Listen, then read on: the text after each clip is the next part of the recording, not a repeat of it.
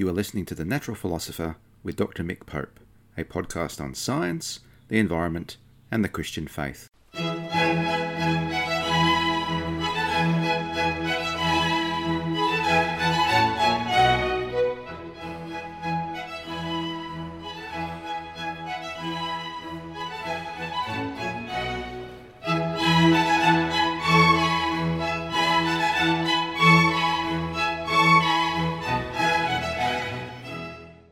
This podcast is written and produced on the lands of the Wurundjeri people of the Kulin Nation, and I pay my respects to elders past, present and emerging of all Aboriginal and Torres Strait Islander nations, acknowledging that sovereignty has never been ceded.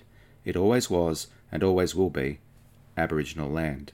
Well, welcome to another episode of The Natural Philosopher with me, Dr. Mick Pope, and I'm sat here in lockdown, Victoria. Yes, COVID-19 has struck once more, and my state of Australia is in lockdown. It would seem it's the so-called Indian variety. So we're just taking a little bit of break from normal life once again. Lots of factors involved in that. I won't dig into those now, but it's a little bit frustrating. And my heart goes out to those who really do suffer, missing out on work, particularly owners of small businesses, etc. For myself, I work from home rather easily, and indeed record this podcast. So this episode is entitled Beyond Conflict, Christianity, Science, Climate and COVID. So you could be forgiven for thinking that Christianity and the sciences are at war, even though this is ultimately an old, a tired and an outdated view.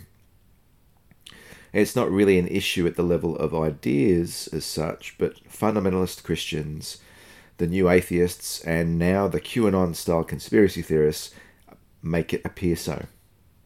We have long seen and suffered the creation versus evolution debate. It generally has generated more heat than light. It seems to me that it was the first battle in the imagined war, or at least the war declared by fundamentalists of all stripes. And so there's ultimately no getting away from it, no matter how tired some of us are with it. Now, I've spoken quite a bit in this podcast about the true purpose behind the meaning of Genesis 1-2, and we'll touch on that a little bit again later in this program.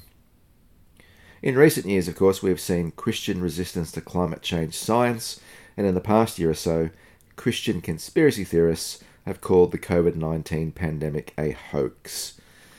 There is no shortage of ill-considered denial. In the case of both climate change and COVID, such denial is very destructive.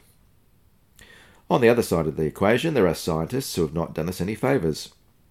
Going back a number of years now, Jacques Monod once wrote that, quote, "The universe is not pregnant with life, nor the biosphere with man, sick. Man at last knows that he is alone in the unfeeling immensity of the universe, out of which he emerged only by chance. His destiny is nowhere spelled out, nor his duty. The kingdom above or the darkness below, it is for him to choose." Now, one of the problems with this quote is that as a scientific statement, it may just be dead wrong. And I've spoken a little bit in past programs about the issue of extraterrestrial life. Christians have in fact been considering this idea for centuries. Some scientists think that the universe is abundant with life. We just don't know yet. As a scientific statement, it's quite dumb. Of course, it's quite dated, but it's still quite dumb. On a more metaphysical level, Carl Sagan once said that the cosmos is all that is, or was, or ever will be. But again, how could he know? Scientists often overreach themselves when discussing meaning. Stephen Hawking may have known a thing or two about black holes, but when he said that there is no room for philosophy anymore, he was ironically making a philosophical statement. Of course, it gets worse. The irascible Richard Dawkins, who says that, quote, "I am against religion because it teaches us to be satisfied with not understanding the world," is entirely misguided. The problem with this statement is that it, of course, is not always untrue of Christians, and to be honest, though, it's often not untrue of most people. But as a Christian myself, a wannabe theologian, soon to finish my master's, and scientist, it's not a statement I own at all. I want to understand this world and always have since being a child. And believing in God adds another dimension to that, serving God and knowing the mind of God by knowing the world around me. Now, Christians can find themselves in quandaries of their own making, denying evolution, yet happily having the latest flu shot, because last year's will not do. Consulting the weather forecast, yet denying climate change. We can be very picky in what we believe, and Christians, as much as anyone else, buy into the lie that faith and scientific ideas, as opposed to some technologies or worldviews that are smuggled into science, are in conflict. And so this episode is a short rejoinder, a loud no to this conflict idea. Now, St. Augustine said that theology was faith-seeking understanding. This tells us that for the Christian, faith must come first. Now, this understanding is not then that it's not one side, not a nice option. It's not something to be actively ignored. Our faith seeks to understand. Faith comes first, but faith is not. It's a hackneyed expression. It's not blind faith. It isn't entirely irrational, although it depends what you mean by rationality. Does that not? But what I mean is that faith provides you with an orientation. But what is that orientation? Well, this means that faith asks questions. That faith can actually doubt. Doubt in my mind is not the opposite of faith. Indifference is. I don't know who said that first. It's a quote I've heard before. But faith is not the destination, but it's the path. It's the way forward. It's not the answer, but it's the way of asking questions. So faith is not the badge of the fundamentalists alone. It's not the showstopper. It's not the what's that old cliche? He said it, I believe it, that confirms it, or something along those lines. A very simplistic kind of. If you can put something on a bumper sticker, you might be expressing it in a concise manner. You might understand it, or you might not. You might be hiding complexity with simplicity.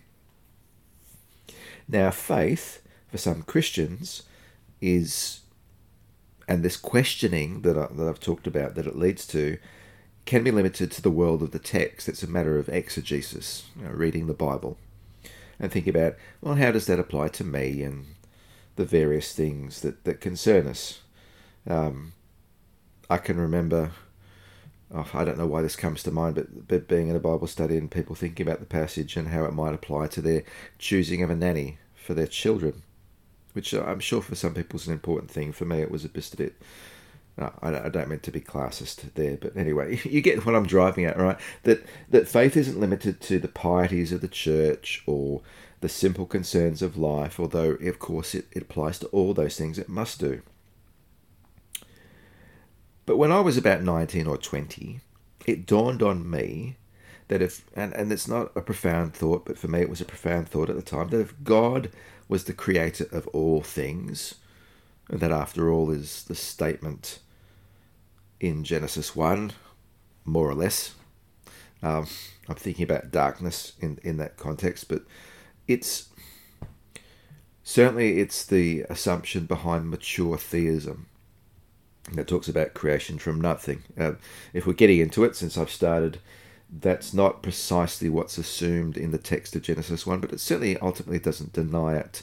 That's a confusion of ancient ontologies with modern ones, as I've talked about in other programs. The idea that for the ancients it was, are things ordered? Do they function? What are the relationships, rather than the mechanical aspects of how something comes into being?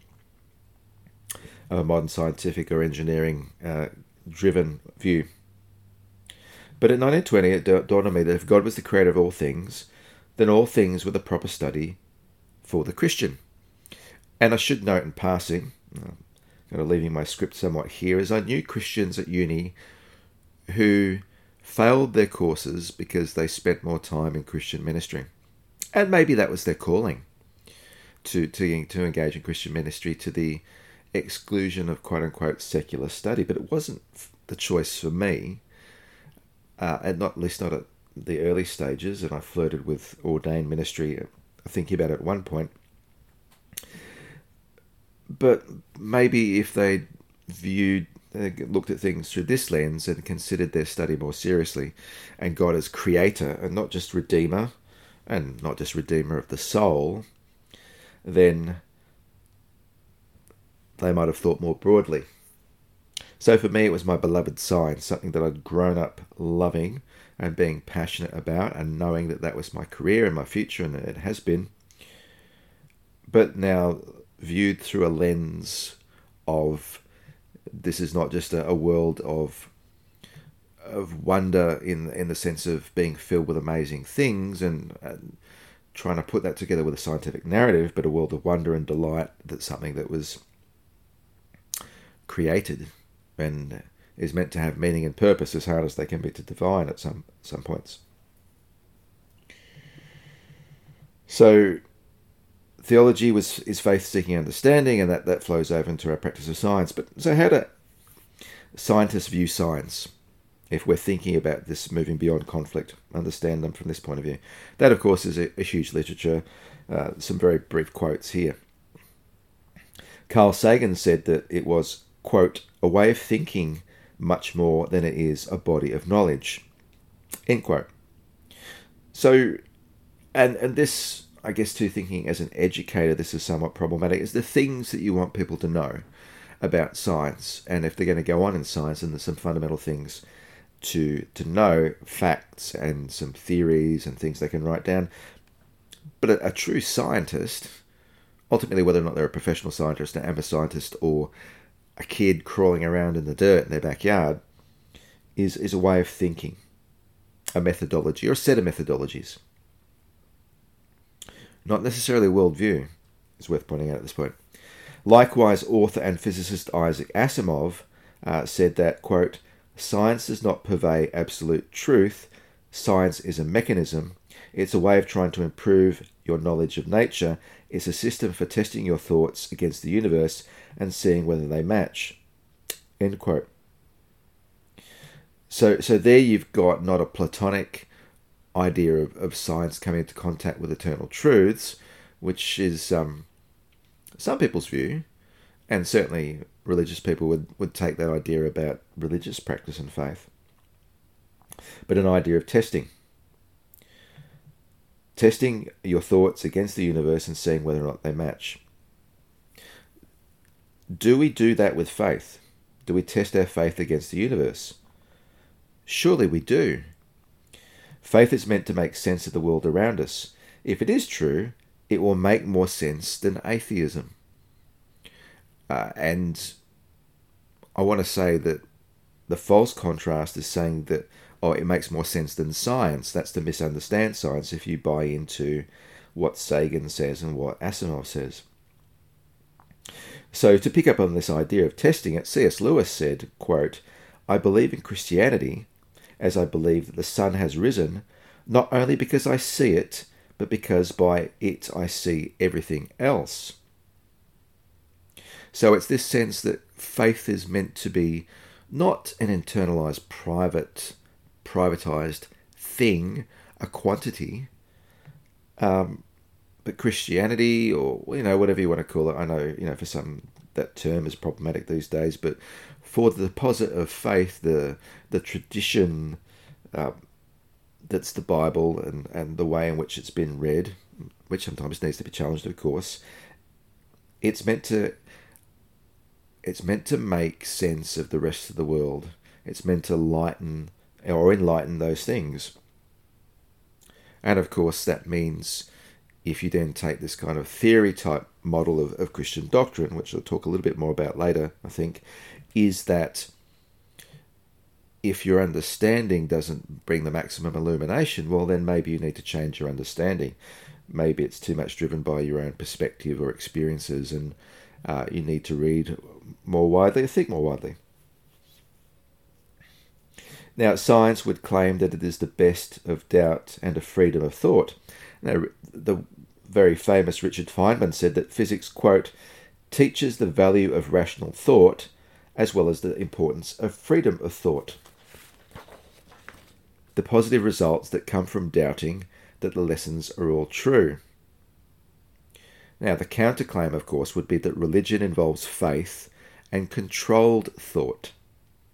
Now, is that true? Is it really the sense, and here's one of those battle metaphors again, that science considers evidence and faith ignores it?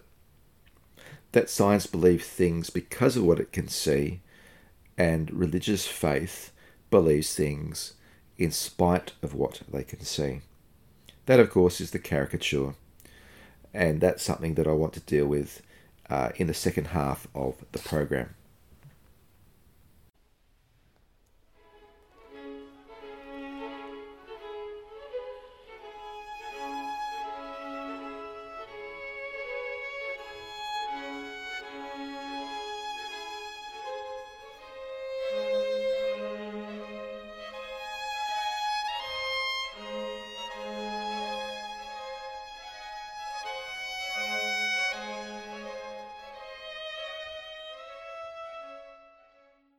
Well, welcome back.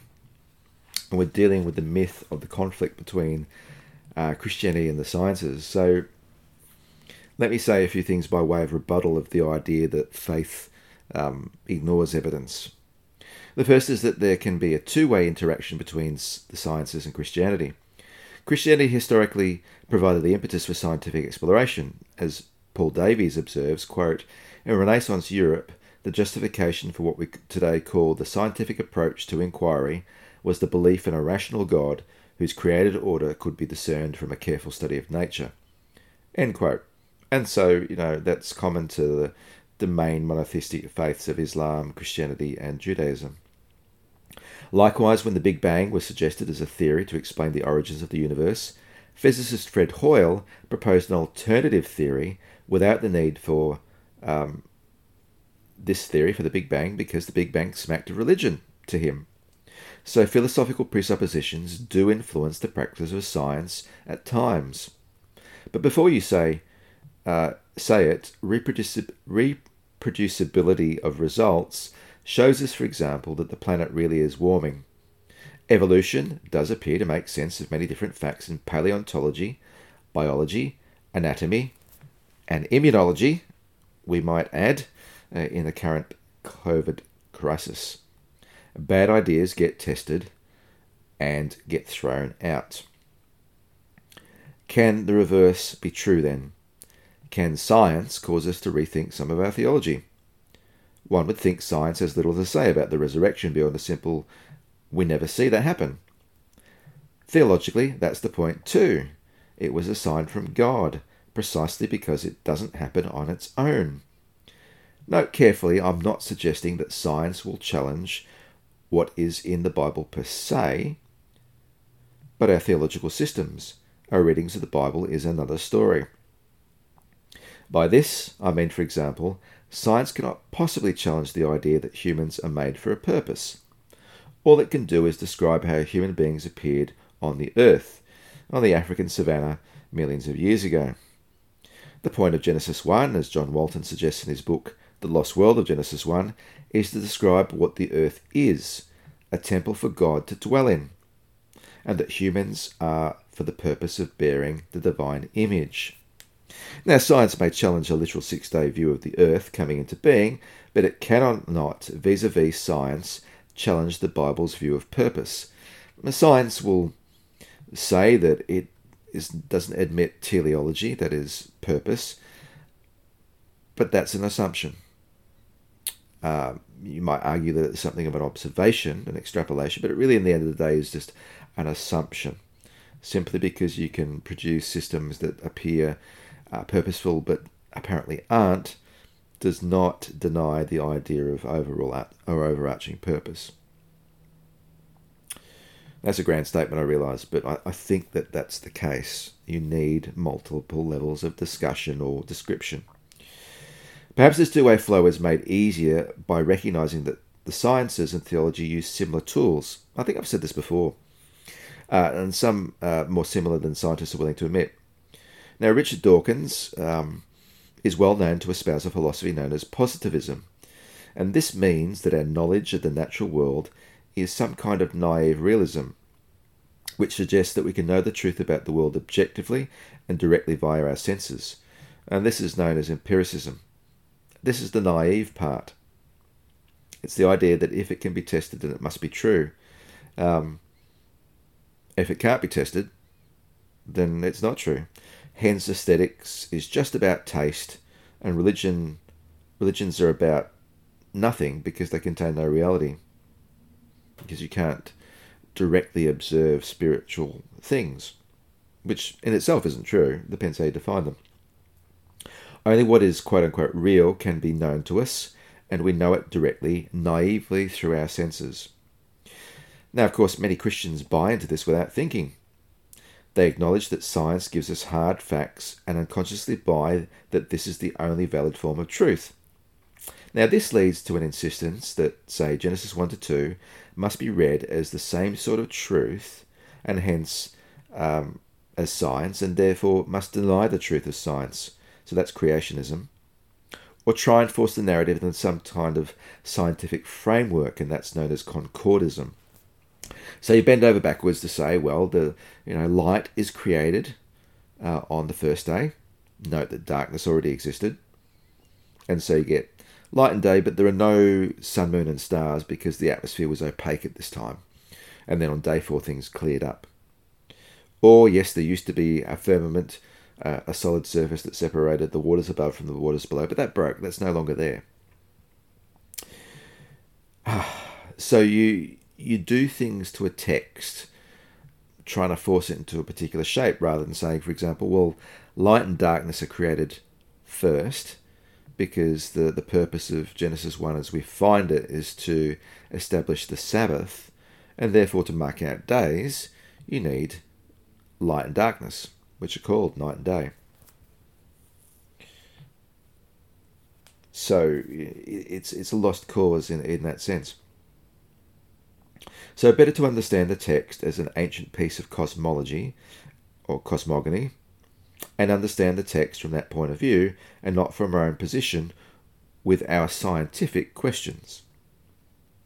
A good dose of John Walton will help here, I think, because he looks at the text with an understanding of the worldview of the ancient readers, as much as, of course, moderns can approach that, and the kinds of questions and concerns that they brought to the text. And then those who understand where Genesis 1 might fall into Israel's self-understanding, and then indeed Genesis 2 through 3, that kind of helps you read the text in a more nuanced, enlightened fashion, and not ask the wrong sorts of questions about, did Adam have a belly button? Science often relies upon the concept of reductionism. Reductionism says that the things we see are, quote, nothing but.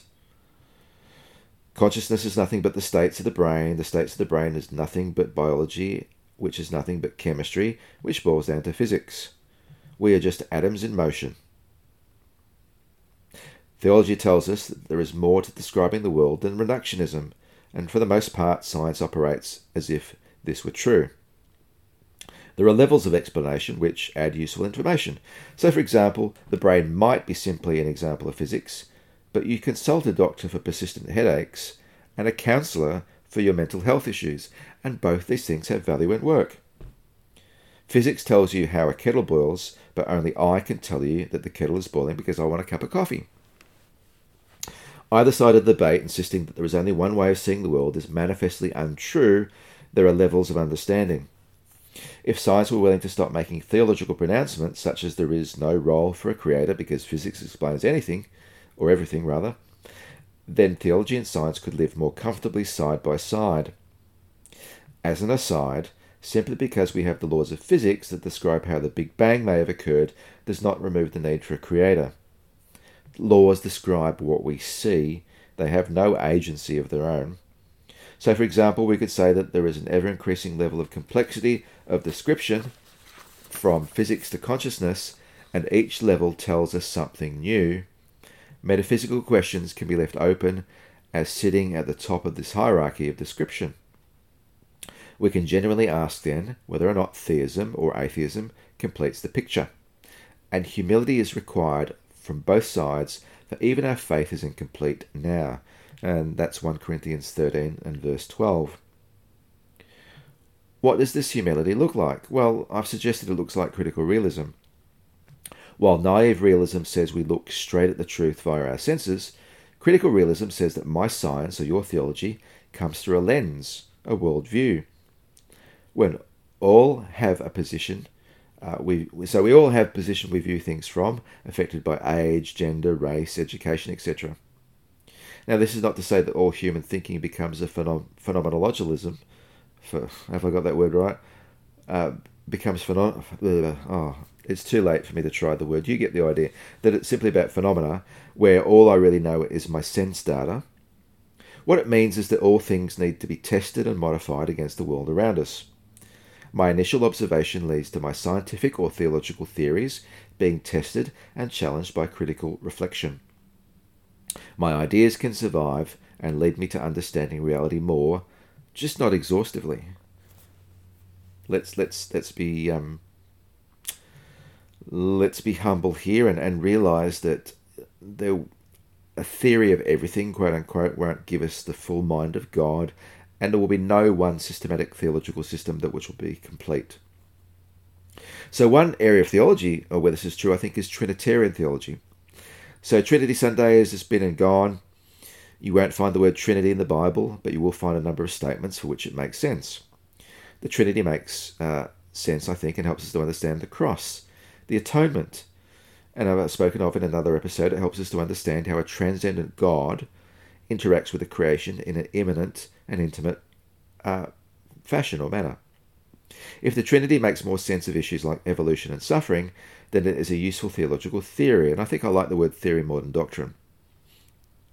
I should say in passing that I once read a quote-unquote progressive blog that denied one aspect of the Trinity, that is the incarnation. They may well follow Rabbi Jesus, but they should respectfully reconsider the label Christian for themselves. Of course, critical realism applied to climate change or COVID is what has produced such great science. Rather than assume some ill-informed conspiracy theory, understanding that the climate system is open to perturbation or that viruses can jump across species leads to real advances and real results. We have multiple vaccines produced in record time. If only such urgency were applied to transitioning from fossil fuels to renewable energy, given that climate change could kill billions if we go down the path to hothouse Earth. And tragically, of course, COVID's killed about something like 3 million that we know of today. What does all of this mean for the so-called war between science and the Christian faith, particularly in this time of climate change and COVID? It means we need to keep coming back to the world around us and test our ideas. It means becoming more familiar with the world around us, the world of the Bible and its human authors. It means stop assuming we know everything. Even when the new atheists do not show such humility, the sons and daughters of the Father must. None of this is to say that we abandon our faith, of course, when it comes to the so-called combat. Our only fundamentalism is so brittle. But agile minds will seek to know what they can and not be trapped in ways of thinking simply because it is comfortable to do so, or it's tradition. Now, I've read that tradition is bondage to dead people or something of that order. I think that's unfair to tradition, but nonetheless, tradition is not absolute. Change is hard, of course, and God is bigger than change.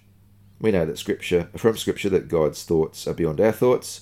That's Isaiah 55:8, and that we only see dimly through a mirror. That again is 1 Corinthians 13. So our faith should not be rigid. It just needs to be enough to help us take that next step into the unknowns of life and of understanding, be that of pure matters of faith, to fall back into more traditional language, or if it's matters of huge ethical import, like whether or not I get a vaccine, or whether or not I protest on climate change, or I change my diet, or do whatever else. So, as I've often emphasized, there's an ethical imperative to dealing with this combat myth between science and faith. Of course, it comes down to love and neighbour love, as I've espoused in a book, A Climate of Justice, Loving a Neighbour in a Warming World. Plug. To truly love our neighbour implies two things in our present context of climate change and COVID. It first means being able to listen to each other in the debate, and that can be difficult because conspiracy theory is just read mind-bendingly. Yeah. What do you do with some of that? So we need to listen, but it doesn't mean giving ground over truth. Commitment to pursuing truth is important. There's a time to talk and a time to leave well enough alone. There's a time to understand why people believe what they do and to try and educate, that is to debunk the war narrative that they construct. But there's also time to simply move on, because the second imperative is not only to speak truth but to act in light of it. And that's getting on with the real fight, if you don't mind the language. And I know there are some Christians who don't like casting things in terms of combat or war on this or fight, etc. But there is a genuine struggle here against chaos that seeks to undo the good order of the world. And as I've said a number of times in various programs, that's the imagery in Genesis 1. God ordering the chaos, limiting it, corralling it to bring forth order. So after all of that, I do want to say that there is actually a conflict, but it's not a conflict, or should not be a conflict, between Christianity and sciences, be it immunology or climate change science or evolutionary science or whatever science you can name, but it's a combat of love versus chaos. So it's time to get on the side of love and in faith embrace knowledge, and with our love combat the chaos that threatens to enfold the world through things like COVID and climate change. So thank you for listening once more, and God bless. You have been listening to The Natural Philosopher. This podcast was written and produced by Mick Pope. The theme music is from Antonio Vivaldi's Four Seasons, conducted by John Harrison with the Wichita State University Chamber Players, and downloaded from the Free Music Archive. You can subscribe to this podcast on Podbean, Apple and Google Podcasts, and Spotify. You can also like and comment on my Facebook page, Mick Pope, Natural Philosopher.